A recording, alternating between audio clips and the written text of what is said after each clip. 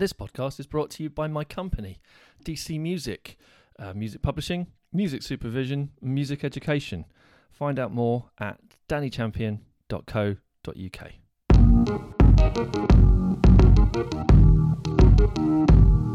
Hello, and welcome back to the Behind the Music Business podcast with me, Danny Champion. This is my little independent music business related podcast where I get the privilege to chat to a whole host of different people who I have met in my years in the music business, and some of which I'm meeting for the first time.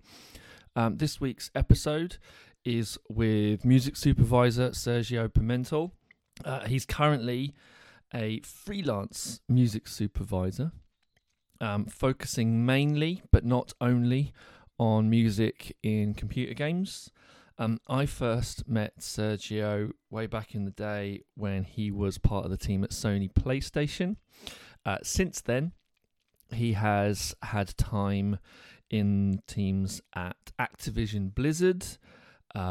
He was part of the original setup for Unilever's sync agency, Big Sync Music.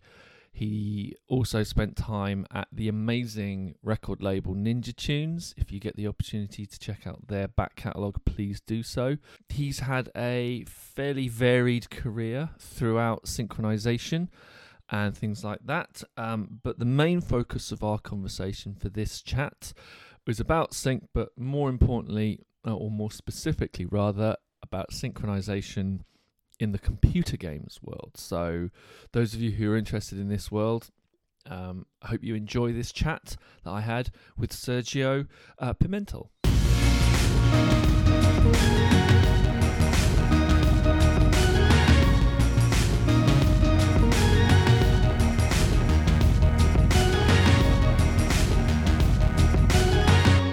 How is everything? How is freelancing at the moment? It's good. It's been good. The last year, I guess content all round has been king over the last year of the pandemic.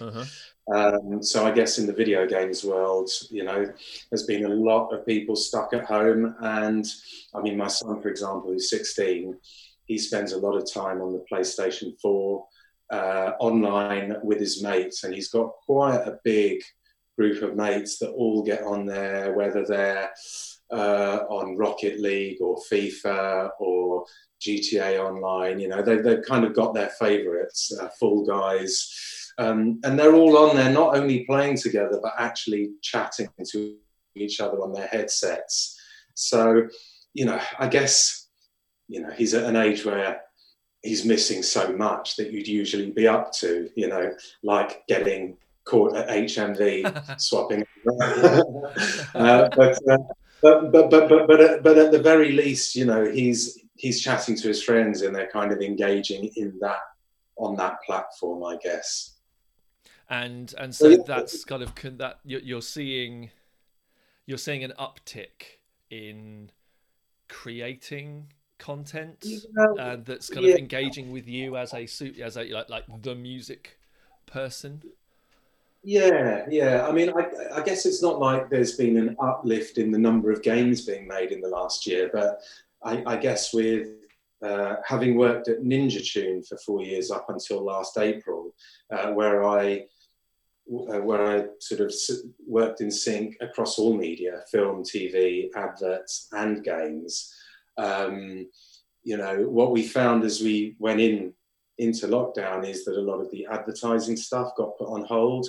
A lot of the film and TV productions got put on hold. So a lot of that stuff slowed down a little bit. And obviously, as the months went on and you were watching TV, you really noticed it, because basically it was just a bunch of reruns and very little new productions. Whilst I guess they worked out what they were going to do, there was some advertising that then went CGI or user-generated on phones, this real, we're all in this together, so here we are on our smartphones filming this advert.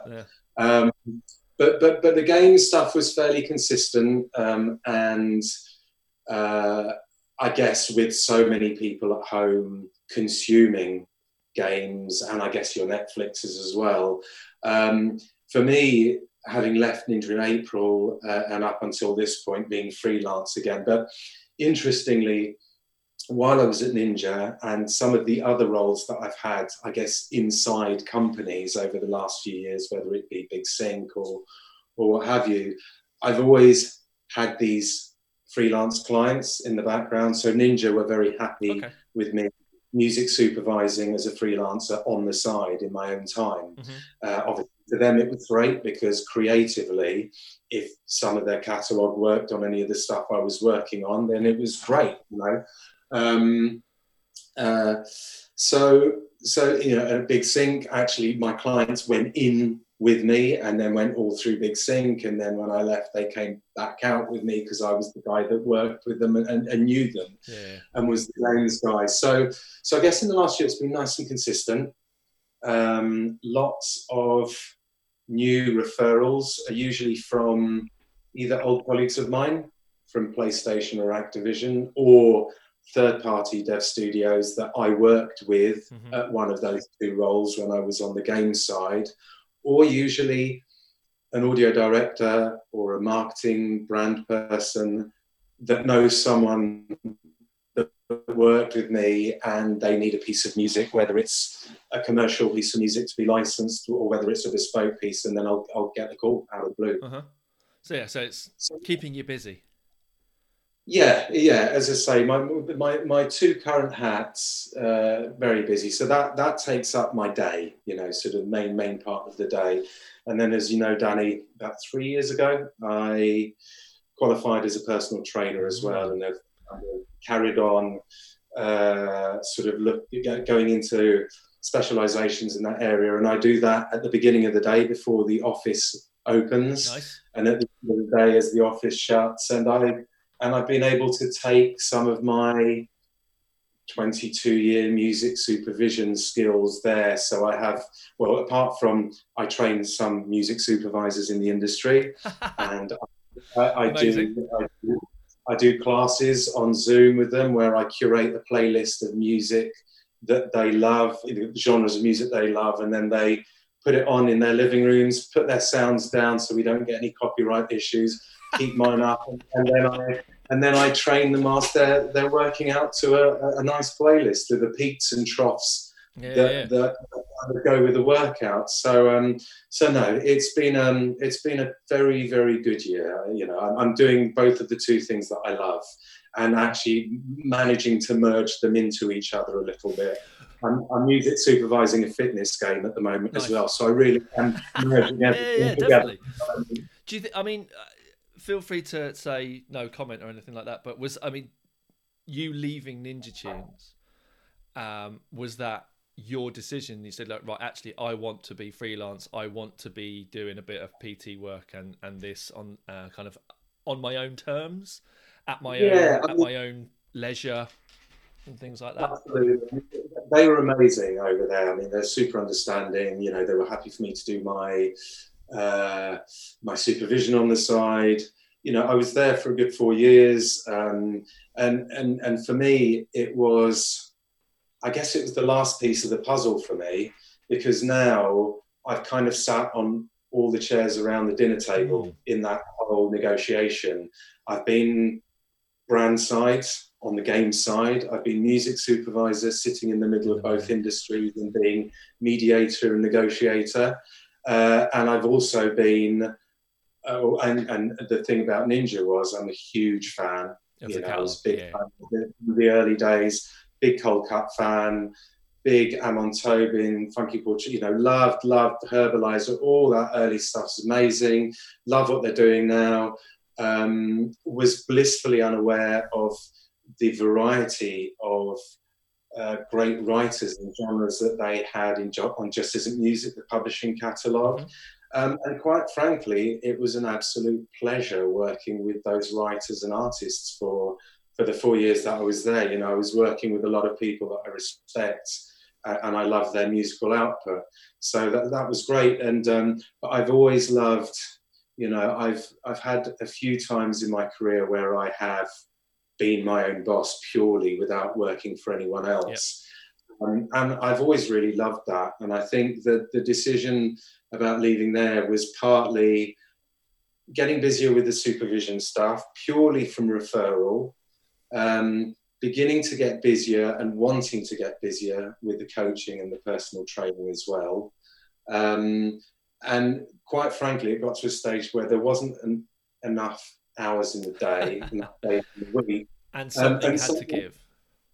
Something had to give. And for me, it was, if I let this go, I've then got time to market myself coaching a bit more, and actually to start marketing myself as a supervisor again, because I haven't really, there was a time, as you know, where I would do a lot of conferences and talks and panels and workshops. I mean, I love doing all that stuff because you meet lots of great new contacts. You open up your network, which, as you know, in Sync is invaluable. It's all about the people that you know. You make some great friends. I mean, in this job, in this role of Sync supervisor, I've made some amazing friends over the last 22 years, friends that are now friends, and I also happen to deal with them on a business level, whereas before it was the other way around. So it's been a real joy, and it's just given me more time to dedicate to just being able to have time to do more of these things. So I've done a few, obviously, virtual conferences over the last few months. Yep. It's been great reconnecting. I'm doing one again in about a week's time that I did in a beautiful, beautiful part of Portugal quite a few years ago, just outside of Porto. Shame it's going to be online this time, but it's nice to be getting together with Nuno, the organizer over there that puts it on. Mm-hmm. And yeah, it's been good. It's just giving me a lot more time to focus on the areas that I need to be focusing on, but that I love.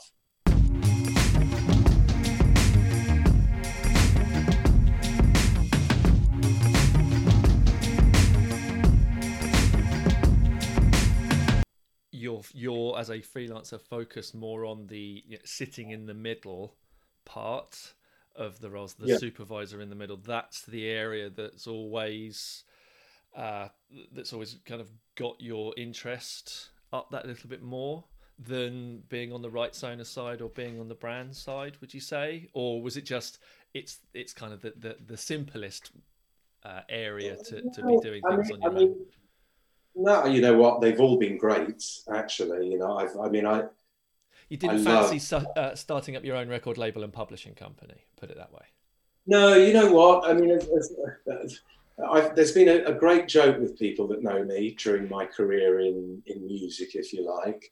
I mean, I know what I love, and I love, I guess, what a lot of people would say is great music. But if I was an A&R man, my God, the label would have gone down months ago because the stuff that I like tends to be quite niche, I mean, I love a lot of classic music, as not classic, I love a lot of classical music as well, but I love a lot of stuff from the 70s, the 80s, the 90s, in certain genres. I'm big into my rock and my metal, so there is kind of pockets of that I love.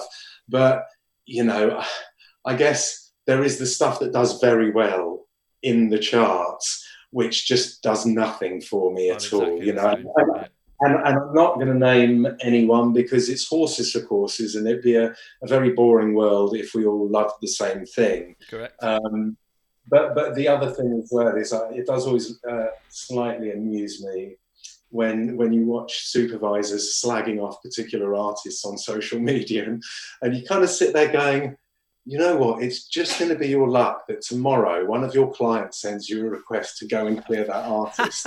And you're up on Twitter, you're up on just about every platform at the moment on your soapbox going on about how much you think so-and-so is not worth it. You know what, it's...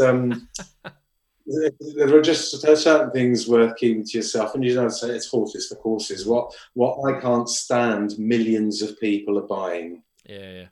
And what I love, probably about 10 people are buying. I don't know, and that's, I guess, one of the reasons why I asked, because you spent time at Ninja Tune, who are a niche indie. They've found the kind of stuff. And I'm exactly the same with you. They're one of those independent labels that I kind of love most, if not all, of the stuff that they've ever discovered. But they're not, they're not doing it for to fit holes in the mainstream at all. They've had mainstream success because they found some amazing acts. And I guess it's always that, it's always been in the back of my head of, it would be cool. It would be great to set up a little indie label and publisher and, try and find, someone, some of those amazingly talented people out there and help them put a single out, an EP out and all that sort of stuff. But then you sit down and think about it and go, oh God, I don't have enough money to to be able to do it properly. I mean, I certainly like it's a nice romantic idea. I love that. I mean, I'm about to actually set up a physical company to do my supervision through, which is something that I've kind of heard away from for the last sort of 10 to 12 years that I've been freelancing in one shape or form in this block anyway, because I did have moments before that when I was doing freelancing as well on this. But yeah, it just seems like finally a good time to do it. I'm getting busier and busier. I'll probably need to take on some help at some point. And, I've been, the other thing that's been great over the last year, I guess, with a little bit more time, I guess was so busy that they kind of left the front of my mind. So I wanted to get involved in some mentoring, after all this time in sync, anyone that wants to kind of get into sync. And so I've been mentoring an old colleague of mine who's still at Ninja. And we've been sort of having monthly video calls, which has been really great.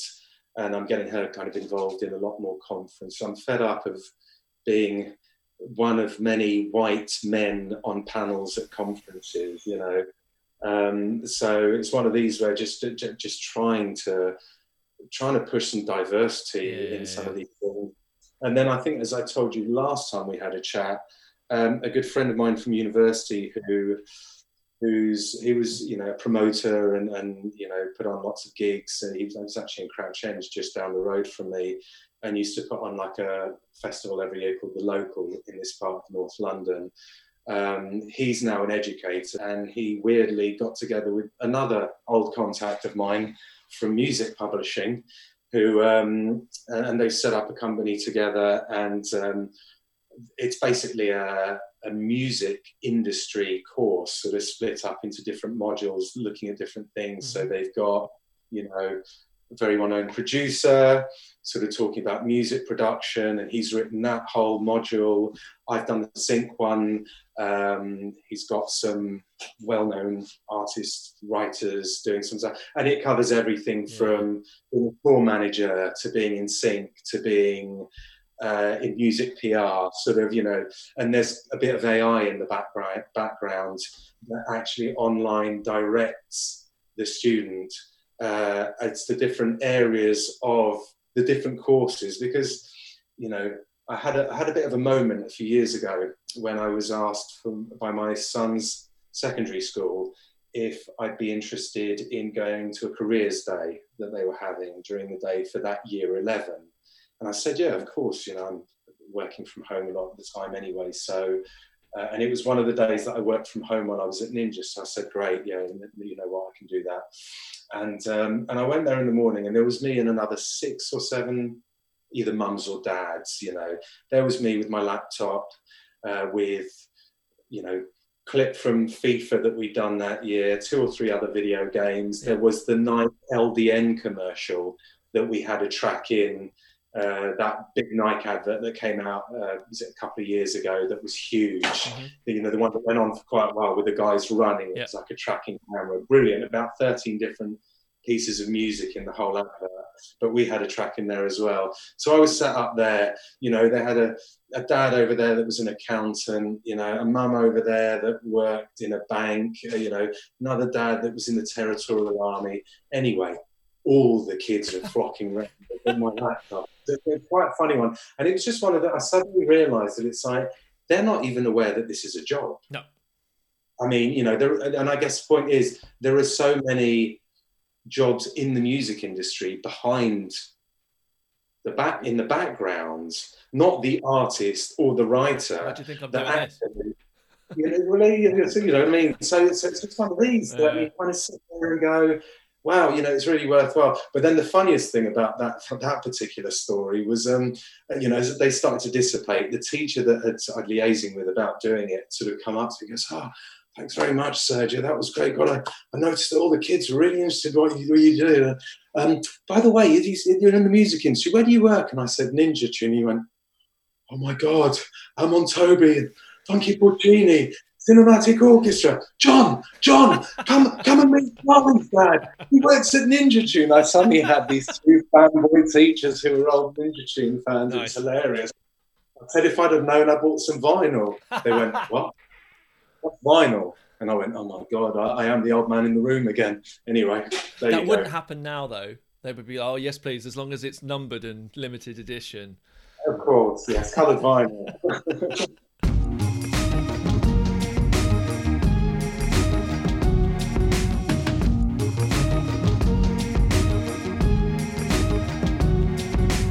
From your perspective, from someone who, I guess, doesn't necessarily have to, or hasn't yet had to really hammer the finding new business because of recommendations and the relationships that you've built, do you think now is a good time to be setting up new sync related businesses, or do you think that the industry is a little bit saturated? I mean, there's definitely a lot of players out there. There's no doubt about it. And I think over the last week, I spotted a couple more jobs going at some of the supervision companies. And it's like, okay, well, someone's left. And then a week later, it's like, such and such is now set up. Oh, wow, there's another one. I mean, yes, there's a lot of people out there, Danny. There's, you know, I think with sync, I think a lot of people get into it because the music selection to them just seems to be the main focus. And yes, creatively, I mean, that's great, isn't it? I mean, I always amused at some of the majors where you've got you've got two people in the sync department, you've got the licensing person, you've got the creative person. The person getting paid just to purely send music out. Yeah. Which is job. Fine. What's such a great job? I mean, what's not to like about that? You don't get involved in all the paperwork and the negotiation and all that. But you see, I love that stuff. Right. So for me, you know, I kind of love to do both sides of it. And actually, the admin side, I think, is a good 80% of the job. If you don't get your admin done and you don't know what you're doing rights-wise, you can get yourself into such a fudge with all that stuff. Yeah. So I guess there's a lot of people that maybe focus a bit too much on that. And the admin. It's like, no, the admin's super important. Super important. I mean, I always joke with colleagues of mine and say, am I the only music supervisor that got into the business, not because I play guitar or I played in a band at some point, but actually I love spreadsheets. I love a bit of Excel. That's the only reason I got into supervision. I mean, I do play the guitar and I do play percussion as well, but I love the spreadsheet. That's why I got into supervision. I can track my life on Excel. It's an interesting way of saying that you got into the music industry because of a spreadsheet or because of spreadsheets. I would have thought there's places that use spreadsheets a little bit more. Yeah, I guess I've got to become an accountant. Hey. So let's go back a bit. With that in mind, back in '99, was it the music industry that you were focused on, or were you an avid big fan of computer games back then, and that's where you kind of gravitated towards because of your love of the media? How did it all work? It actually all happened by mistake. It always does. And a brilliant mistake. Yeah. Thank goodness for that mistake. But I did a psychology degree at university. I guess let's roll back. I was in a band at secondary school, and we just played locally. There was nothing particularly sexy. We could have only dreamt about a record label. About as great as it got for us was our first gig at the Muswell Hill Centre. Our bassist, Thor, his father had been the electric violinist in Hawkwind. Nice. So he was in the audience with a couple of the Hawkwind boys, and we actually played Silver Machine, was one of the covers that we played. And they came on, I'm sure they came on stage at the end, so that was probably the worst version we've ever heard. But that was about our claim to fame in the band that I played in. But while I was at university, I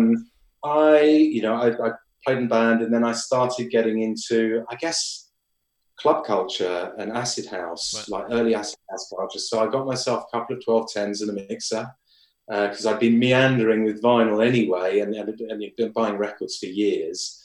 And then I had that. So at university, with some friends of mine that funnily enough, in the games business and in music supervision business now as well, we split parties on. And I started playing percussion whilst they were DJing. Okay. And then I started playing in the back room with my funk and rare groove and jazz club. So I guess that was my first beginning to make money by doing something around music that I always loved. Mm-hmm. But no, I got into it. I'd been working did my psychology degree, spent 2.5 years working for the NHS, wanting to get into clinical psychology and mental health in particular, which was an area of interest. Mm-hmm. Realizing very quickly that the area that I was interested in, there was actually not a lot you could do to help the patients, actually. It was, two sides of, doped up to the hilt or delusional. Yeah. So I had a couple of hairy moments in that world. So left the hospital I was at. A friend of mine from university was working in a PR company, I guess. And I met my wife there. But while I was there for a few years, a colleague of mine who was in sales as well, was an account manager at this PR company, came to me and said, look, I've got a friend of mine who's just got in contact. He's consulting for this video games music supervision agency, that probably the first of its kind now, I say that. He's consulting for them as a biz dev manager. They're actually looking for a full-time biz dev manager to join there. He approached me about it. I'm not that bothered. I'm not into video games. I told him that you play guitar, percussion, DJ, and like most guys, you probably have played a video game once or twice. How things have changed now, actually, because everyone's playing video games now. And I said, all right, well, I'll have a chat with him. I had 3 interviews. My last one, I had to present a 6-month business plan. Wow. Which I did. I got the job at the end of the interview, did biz dev for about a month before the girl that was doing the licensing left. And I'd obviously been, you've got to understand what you're selling, right? So I'd been given the copyright and licensing stuff that I needed on the month running up to. Then she left, and it was a case of, look, you're going to have to step up to plug this at the moment. Mm-hmm. And thank God that happened, because, as I say, 22 years on, but that was pure video games and pure video games marketing. So that was it. I fell into it purely by mistake. It was a company called Couch Life, yep. Which is no longer. I remember Couch Life back in the day. Yeah, and I think when my first record label publishing job was at a teeny tiny record label and publisher up in Cambridge. And it was, around 2002, 2003. And the bosses they were a little label going, right, all we need is a sync. If we can get a sync for this, then we're laughing. And so it was just like, right, Dan, get us one of these, as if I just hang on. I think I've got one down here. I'll just grab one. And so I think I remember reaching out to Couch Life back in those, because it was like, right, okay, we need advertising people, we need, and and it was just that sort of thing. So I remember the company. Yeah. And it was great. It was great. As I say, it was kind of a sister company to a PR and marketing company that they'd already set up, and they were working with a lot of games companies who were on the back of the marketing was saying, but we'd really like to do this with this artist at events, and then that kind of merged in. So they set up, and then the company was bought out by some other great friends of mine in the industry that run the CD Pool, which is a white labels promos for DJs, but on CD as opposed to vinyl. I think, again, first of their kind. So yes, good times, but yeah, totally unplanned.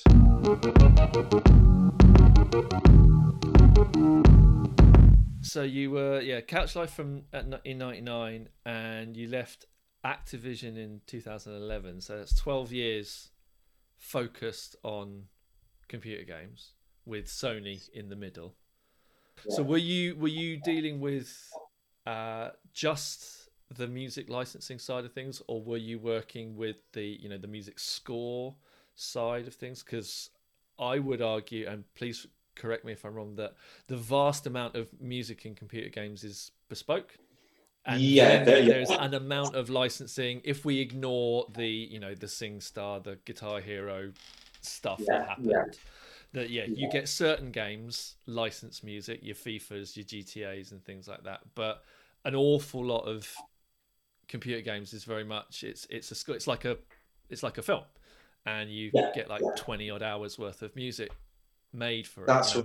My missus is, my wife is actually the gamer in our household, so you don't see licensed music in Fallout or any of the games that she plays, but there is a lot of music in it because there's lots of score. So were you always involved in just anything musical, or is there kind of certain departments that cover different bits?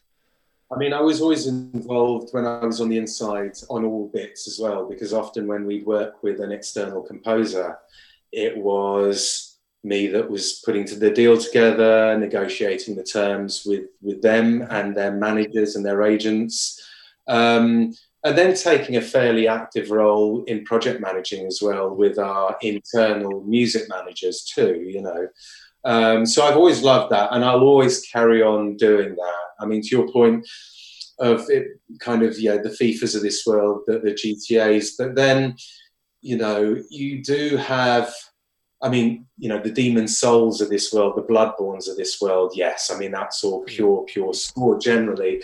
But then you've got, the BioShocks, even some of the Fallout stuff is mainly score, but then you'll occasionally, where there's a narrative going on, there's a lot of episodic narrative games being made at the moment. It's a very hot thing, and they're beautiful pieces of work.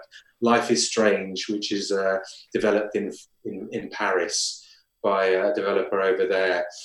They've had several games, and it's episodic, and they tackle some quite heavy hitting sort of things in each of the games, really, really great. But they'll have a score, but then I guess like in a film as well, someone walks into a cafe and there's a radio on in the background so a lot of those tend to be quite mixed, heavily scored.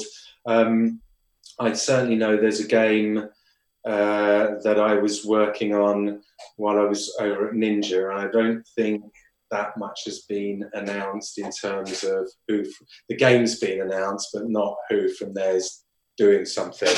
But that was a real mix of licensed music, and then there was going to be a score as well. I mean, I love the score stuff. Great. I do a lot of licensed music, and I do a lot of music games, weirdly, where I guess creatively it's not that exciting. Often is it high chart topping so that it's familiar enough for people to play in the game.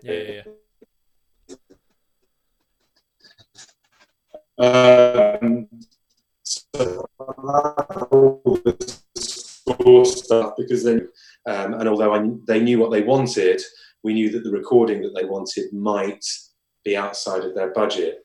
So just to be able to kind of start scouting other versions of it that were available, and kind of, ended up doing a deal with one of our old writers from Just Isn't Music, who used to work at Music Sales, Wise Group. Yep. Is where I met him, I think, as a Ludovico Einaudi gig that we were both at. And again, another artist I love, composer I love, and he'd sort of about a year and a half ago set up a company where they're doing production. He's got his own production library and they're doing stuff. And as it turned out, they were just in the studio that week recording a Christmas album, and the last 2 days was Let It Snow, the song that I needed to find an alternative master for. He sent it over, unmastered, straight from the studio that day. I sent it to the client. They loved it.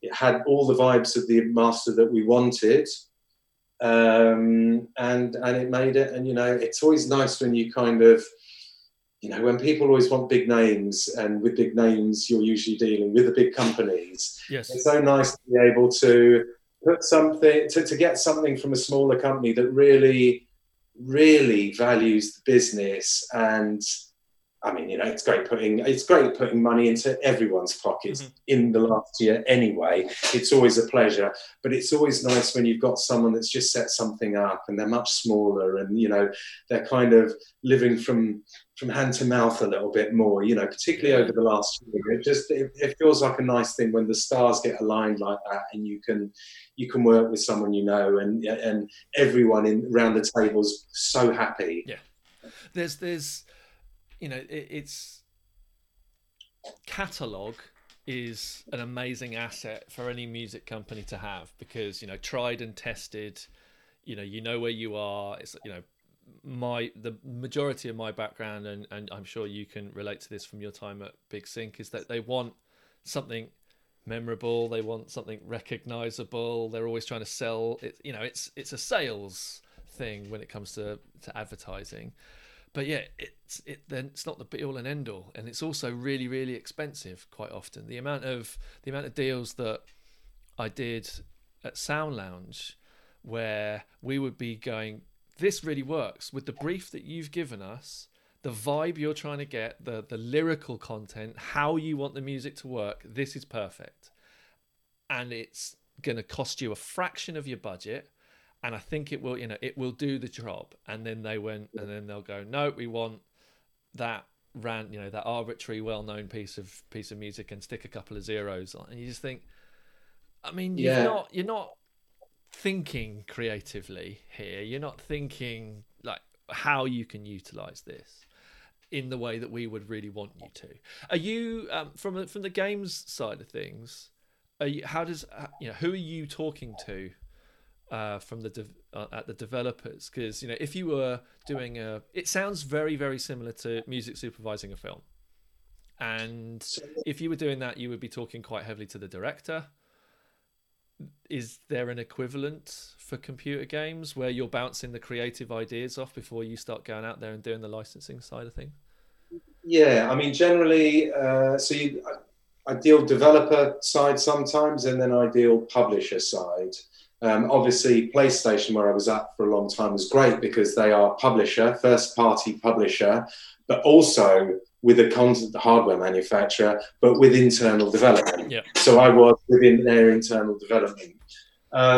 So on the development side, generally, you tend to deal with the producer often, whether it's on the publishing side or the developer side. And the producer, I guess, like a producer in the ad world, a lot of project management, making sure that the producer on the game side has got many different people to organize, from the programmers to the game designers to the artists to QA, the guys that do all the bug testing on it, localization, audio, video and editing for all the trailers and stuff, then go to marketing, or even for the internal cutscene stuff. If there's motion capturing going on, so producers in that world. Yes. So you're usually dealing with a producer. A development studio and a games publisher will usually have an audio director as well that you're dealing with, and his team or her team or managers, depending on how big the departments are. Mm-hmm. And then on the publishing side, it tends to be, well, I guess on the publishing side, all of those and then sometimes marketing or brand managers. I mean, the marketing and brand managers tends to be on the publishing side to market the game. I mean, they'll obviously do marketing the companies and developers do have PR people and sort of some people inside, but I'm still to deal with anyone on the marketing side, pure development. It's usually on the publishing side.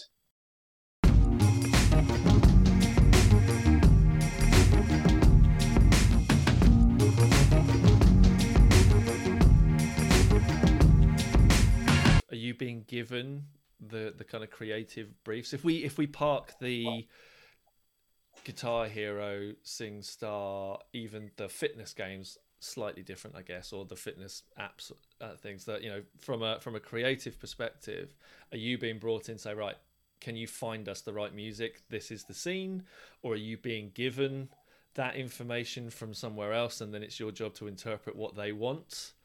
Where are you sitting, or is it kind of a little bit of everything? A little bit of everything, depending on which job it is, right. and which client it is as well. There are some clients that, I think the thing with music, you'll be aware of this. Everyone's got a favorite record at home. Everyone's got a CD at home. So when I was at PlayStation, there's a couple of us in the department at the beginning. We always just had this laugh. Everyone's got an opinion on the music, but it's not like you sort of turn up somewhere. Turn up to a development studio and go up behind the programmer and go, "Oh, you're coding in Java. You don't want to be doing that. You try C++." You know what I mean? You don't get that in any other. But it's you're putting that in there. Have you thought of that other song by that band? I think it would work better. But you know what? I guess in an equal measure, the fact that people are so passionate about music and it's the area that you work in, I think that in itself can be quite infectious, because when you're sitting in a room talking, looking through it can be as early as a concept document for a video game and maybe an early bit of code that kind of shows one part of gameplay without everything having been rendered, just showing a bit of the gameplay mechanics. When obviously as a music lover, I'll get fired up about anything, but stuff that I love and that I'm passionate about, I generally get quite excited when I'm talking about them. And being from Brazil as well, I start to gesticulate without realizing it as well. And when you get a dynamic in a meeting where there are other people in the room that are also really passionate about what they do, whether it's a producer, a game director, an audio director, whoever it is, and they're passionate about their own craft, if you like, but then love music and can also start getting, I've had meetings where we started talking about, we've gone off on one and started talking about our very first festivals and gigs that we've ever been to and kind of seminal moments we've had watching live music, and they've just come from these talking about a particular project, and passions kind of snared up, and you walk out of those meetings just super excited, because that the team that you're going, that's the other thing with games that I love, you're often working on a game, you're working from beginning to end, and AAA title can be 2.5 years. I mean, a game like GTA, years. I think the last one that came out was 2013, GTA 5. Obviously they've had GTA Online, but they kept refreshing, but GTA 6 is just a myth at the moment, and that came out 8 years ago. So clearly whatever comes next, it's been brewing for a few years. I mean, those games are just pure art for me across everything, scripts, music. Well, there's a lot more scrutiny attached to them, I think, because the industry now is so much more mainstream, and there's so much more. It's not, even games that were potentially considered as kind of, you only played it if you were a proper kind of outsider, you were a gamer. It wasn't very much the mainstream side. I think it's, the gaming industry is very much part of the mainstream now. And so there's, Yeah. you just look at games like, is it Cyberpunk 2077 Yeah. that came out? There was all of this, it was loads of hype around it, and it maybe would have been, it got released a little bit early. It still had a few bugs in it, and you hear that happening quite a lot. There's a lot more attention on it now. Esports are all over the BBC Sport website. So there's so much. It's a very different industry in 2021 than it ever has been. I mean, I guess the big difference I've seen now as opposed to before. So you've got a game like Fortnite, okay? Epic Games. My son plays on it quite a lot still. And, they've got, it's free to play, but there's in-game purchases. They've had millions of kids going on there. And it's a really interesting one because you'll be aware that they've had a few virtual concerts on there. So the first one was Marshmello, which kind of viewed and, I'm not the demographic musically or for anything, but it wasn't much to visually as an artist. There's not much going on. Whereas the Travis Scott one that they did, again, not my thing musically, but it was all very psychedelic, and it was almost like the world was kind of changed a bit, and there's a big version of him, and for something to be engaged with, bearing in mind you're on a screen, for me that was more engaging. But I think the interesting thing, so you've got now the other platform, Roblox, which is for kids, kind of younger kids, where you can kind of create your own games within there as well. And I've seen that, well, interestingly, I think in their last round of raising funds, one of the parties that put money into them was the Warner Group. Mm-hmm. And then interestingly, the Warner Group they had a virtual version of Royal Blood playing at some Roblox event that they had online about a few days ago, I think it was. Okay. But, they had the Ava Max album launch on Roblox.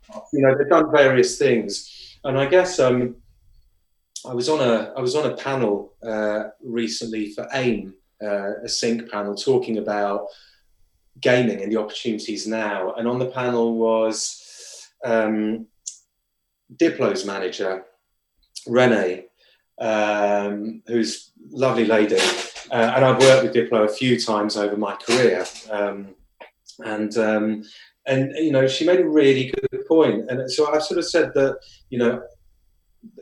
the relationships between the music industry and the games industry seems a lot less transactional than they used to. I mean, yes, you still have certain areas very transactional, but these concerts, if you like, going on where there's kind of two parties coming together. We've got a platform where we've got millions of kids, especially and you've got the moment as well.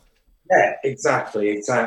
So there's a lot more partnerships going on, it seems now, and she made a really good point, which was for some of their demographics. So they look after Diplo and a few other sort of DJs and producers, and she was saying that often that young target demographic, there's so much noise at the moment with all the different social media platforms and all the places that they can be, that actually what you want to do is you want to cut through all that noise. And she said the reason why, well, Diplo's a huge Fortnite fan anyway, apparently. Right.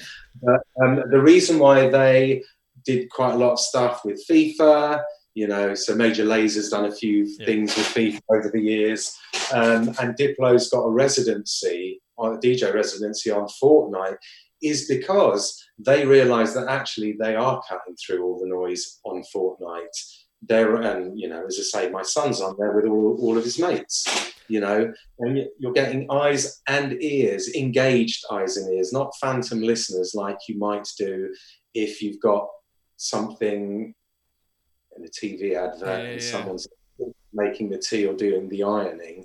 It's just on in the background. This is whatever they're doing, heisting a bank, racing a car, whatever it may be. they're locked in. It's fascinating. A residency on Fortnite. That is fascinating to me. That Yeah. you know that's does that. I mean, again, I've never played it. Is that kind of a radio station style thing that you can tap into, or do you have to be in a particular part of a particular map to access Yeah. this stuff? Have you kind of heard how all that Yeah. works? I mean, I had a little play of it when my son started to play it. And you know what? For me, I need a bit of a narrative to my gaming to kind of hook me in a little Hey, I bit. know I play Football Manager and I occasionally still play Mortal Kombat poorly. Right, right, right. That's literally it. That's me done when it comes to Yeah. I've tried. We've got a PS4. I bought Spider-Man. I got about 15% into it and I got to a bit which I couldn't do. Tried about 4 times, got bored because it got frustrating. I tried that with the Batman games. I get to a bit, I can't do it on the easiest setting and I go, nope, not doing it anymore, and I walk off. That's my Yeah. relationship with games. I've got a few of those, to be honest with you. And I go back occasionally and still get stuck on the same bit, then leave it for a few years. I hook up the N64 and play Mario 64 yet again, just to make me feel like I can still play video games. Oh, no, Mario Kart. There's something without a story, and I love that. You know, but yeah, no. So I did try it. Yeah. So with the virtual concerts, there will be a time. Yeah. So at that time, you go to one part of the map, and it all happens there during that time. I have to be honest with you. I haven't checked out the residency, but one thing that did come up with Fortnite over the last year or so, I think since they started doing these virtual concerts and they become so popular and so well attended, is there's, and I haven't checked this out yet, but there's 2 parts of Fortnite now. There's the place where you go in and you actually play and where you kind of shoot each other and all that stuff. But then there's another one where you can just kind of hang out. And I guess for me, it sounds almost like what PlayStation Home was, Okay. which was something PlayStation had developed while I was working there, which was essentially like you walked into this virtual space you designed your avatar. Do you remember and you could Second Life? Yeah, it was like kind of, it was like Second Life. And they did some cool stuff on it. Just after I left, I think they had a Dizzy Rascal. It was actually him in a room, green screened, but they got him into, and you actually went in as an avatar to go and watch this Dizzy Rascal sort of special gig that they did in PlayStation Home. So I think they kind of got something like that. And I think it's just, I suspect it's probably, whatever time on Friday night, come into this part of Fortnite, right. Come and check the blower. I suspect I should really check it out. It's still a go to, because that's the difference, isn't it? It's go to a bit of the map and engage with what we're putting on, as opposed to passively be fed something like it's just someone's taking over an hour of a radio station, that sort of thing. Yeah.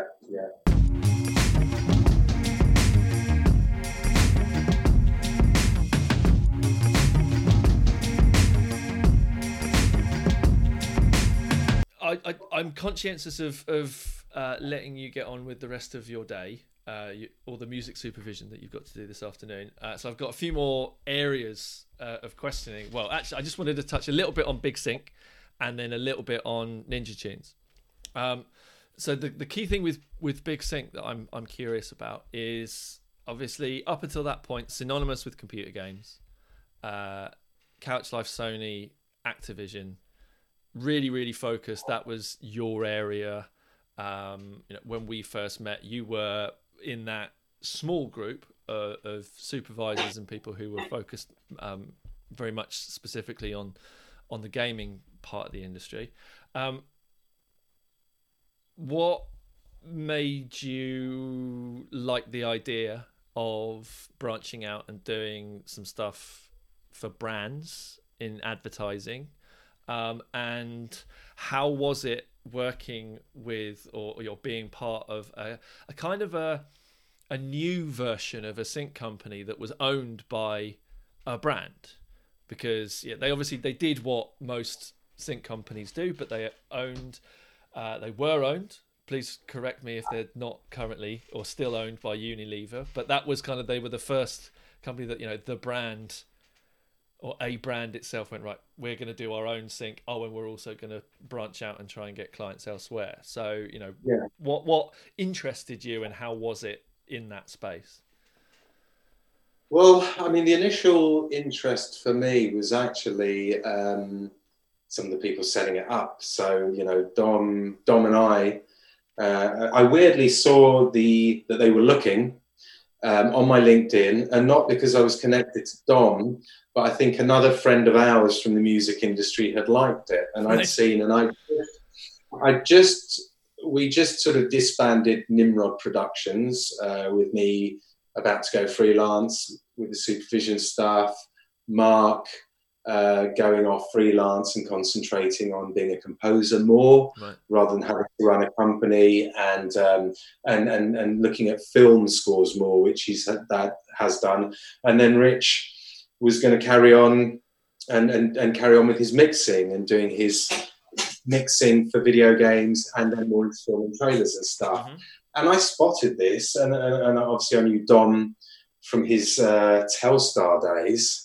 He was quite instrumental in convincing Craig David's manager to license and Craig David to SingStar at the time. So, it's all good. So, I always got on really well with him and had a chat. And I thought it was quite intriguing. I'd obviously done a lot of adverts within the gaming space.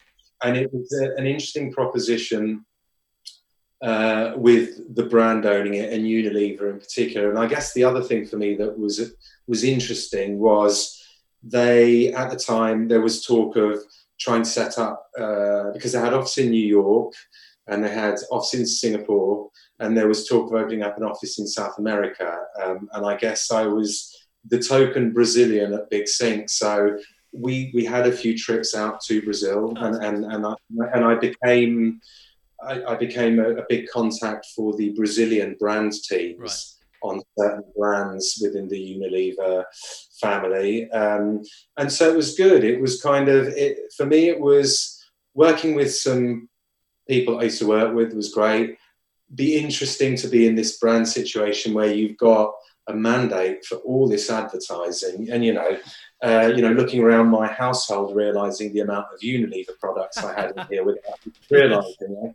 And actually a lot of it for me, because I still speak Portuguese, and a lot of it for me was, I'll probably get really good experience in speaking Portuguese on a business level with this job. Okay. I kept it up. I've got a very, very English accent when I speak Portuguese. And I'm very good conversationally, and I can write it as well. But sort of business on a technical level, not so great. Right. And so it was kind of an opportunity to kind of get thrown in at the deep end. Okay. I mean, I had to present in Portuguese to brand teams and ad agencies and all sorts of people while I was out there. Mm-hmm. And it was great. And as I say, I had a great time there. That was the job I've had in my career where I got to finally work with a record that I'd wanted to work with my entire career, and had never worked on a product where the band would entertain it. And, so I finally got to reimagine Welcome to the Jungle as a love song. Nice. Which was recorded for a Lynx commercial. Okay. Yeah. I mean, Unilever are a big kind of Uber brand. So what was their influence on that sort of company? Does a company like Big Sync Music, are they able to be fairly autonomous, or does a business like Unilever show its influence, show its weight?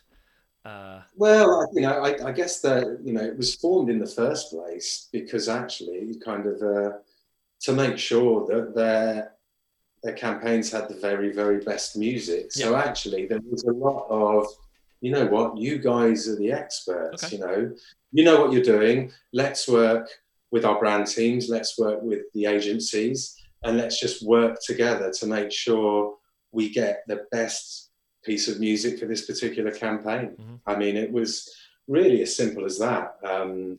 You know, I guess for a lot of people on the outside, you know, sort of big, because I think still they're the second biggest spender in terms of advertising in the world. I think behind Procter and Gamble, which is the other big brand where you'll have stuff all around your house that's one or two. Although Unilever is, I think, more Europe, and Procter and Gamble very US centric. But yes, for a lot of people, oh, how's that going to work? Actually, you know, it was great. I mean, you know, the mission was just to make sure that we creatively put the very best music on the campaigns to kind of make sure that they shone to the very best they could. Okay. Last little bit. We've gone over an hour, so I'm going to have fun editing this. Ninja Tunes. I've got a very, very specific line of questioning here that Ninja Tunes' catalogue feels like that wonderful word, very syncable. They've often had a lot of success in that space. From working with them on the inside, is that part of the A&R? Is that part of the strategy, or is it a wonderfully happy coincidence for someone like yourself when you were in that position? You kind of go, oh, look at all this wonderful stuff that just happens to be very, very syncable, or are they really kind of thinking about that side of things when they are doing their day-to-day? Yeah, I mean, I guess it will be kind of splitting label and the publishing arm a little bit. I mean, you know, the label do put out and sign stuff that they love and that they believe in, which is amazing. You know, I think with just about every label or publisher now, I think when there's any kind of signing going on, you know, from what I can gather speaking to all of my peers and colleagues out there, I think the sync discussion comes in to just about every discussion with A&R now, because you know what? Not that you won't necessarily sign, if you're really in signing because you love what they do, you're not going to not sign them. But I think the discussions are being had, you know, if there is sync in there as well, then great, you know, this is fantastic. I mean, I think, you know, whether it was like that at the very beginning, I guess probably not, because when they were founded, you know, of course, the sync's been going on for decades, but it wasn't so prominent then. But I guess, you know, the sound and, I mean, I guess here's a story for you. You know, when I moved over to Ninja Tune and I'd go into any client or potential client, the minute I walked into a room full of creatives, the minute I mentioned Ninja Tune, they all knew Ninja Tune and they were all huge fans of it, you know. And so it was actually a very easy sell in a lot, you know. I mean, you know, with sync that the final sync, the stars need to be aligned. There are so many different variables. But I guess if you can hit the people that are coming up with the creative essence of a film, TV series, an advert, a game, if you can really tap those guys in, I mean, you know what, they've got the vision for the final product, if you like. And if they already love where you're coming from and the stuff that you're bringing to the table, I mean, that's already a great start to a dinner party, isn't it? Yes, and I guess that's testament to those sorts of labels, because you know, if you are a Sony or a Warner or a Universal, you come to the party with that. We've got such a big catalogue with all these massive stars, and then everybody else, whether you're a publisher or a label, you have to kind of you're trading on something else, whether that's heritage. That's something that I was fortunate to have when I was at Peer Music. Had the heritage, you know, it wasn't just a heritage company. It wasn't like that it stopped signing things in the 60s, but there was a lot of catalogue in there, a lot of big hits that really helped open the door to then have a conversation about some of the lesser known stuff. when you're coming from a Ninja Tunes or a Domino, those sorts of companies, they kind of come with a kind of a sense of kudos, I guess, that they've built from who the, it's not, oh yeah, well, let's get this because I'm pretty sure that we can license a bunch of this stuff. It's no, we want to do it because we think it's good music, it's cool, we're not trying to pigeonhole ourselves, we're not trying to we're not trying to go and fill any, we're not trying to just do things because that's what's hot at the moment. We're going to try and create our own trends. Yeah, and then you get, people in creative positions gravitate towards that. That helps. And then you get those people go, oh, all right, brilliant. Well, what's going on there at the moment? And it obviously makes your job a lot easier. I guess I've always thought from Ninja Tunes' perspective, it's bands like The Heavy who had such insane sync wins, but never quite, they weren't, massively chart topping acts. They're not massive on bills, festivals, they do well for themselves, but they have earned a fortune licensing their stuff for adverts and syncs around the world. Yeah.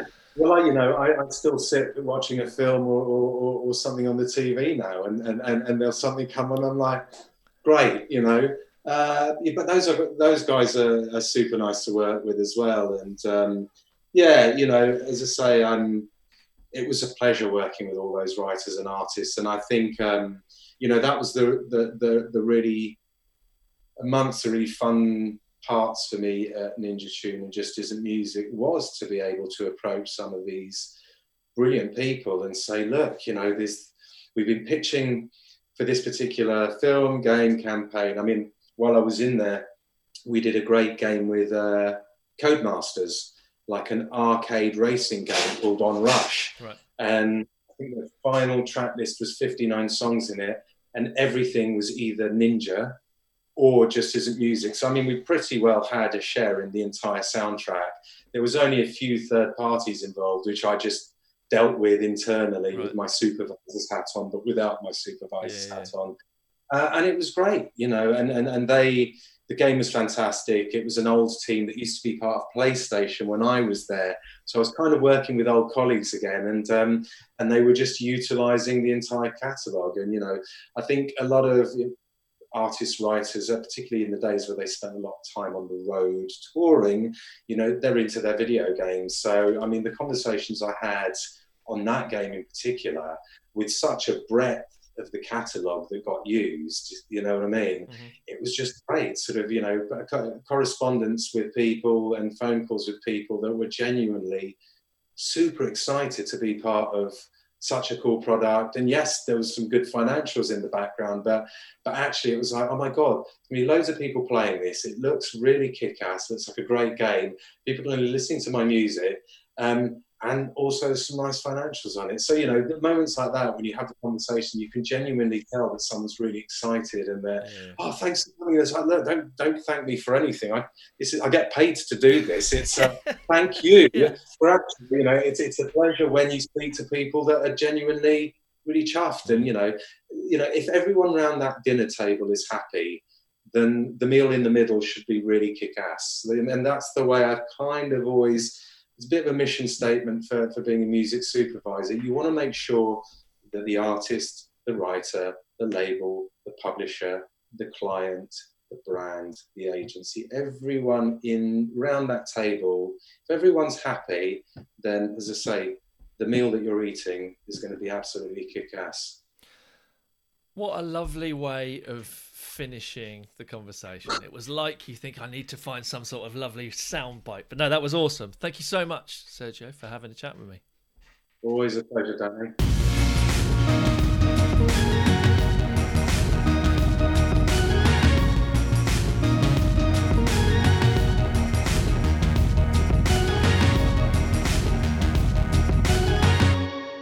Massive thank you there to Sergio for having a chat with me over Zoom. Apologies if there were any issues with the sound. Obviously, it's the fun and games of doing these remotely. But yes, as always, I really appreciate all of my guests giving me an hour or two of their time to have these chats with me. It was amazing to catch up with Sergio, everything like that. Do have a look at various links that I've put in the description for any of the things that were mentioned within the episode. If you would like to get in touch with me, you can do so via Twitter at Danny Champion on Twitter, or at Instagram, or on Instagram rather, at DM Champion. Or you can email me on behindthebusinesspod@gmail.com. Also, if there is anybody out there interested in reaching out to me via DC Music, please go to www.dannychampion.co.uk. I help out, I support, I work on multiple projects in and around music publishing, synchronization, and general music business education. So if these are areas of interest to you, please do have a look at the website and reach out, get in touch. There'll be plenty more of these over the coming weeks, hopefully. But until then, thank you very much, and I will speak to you again very soon.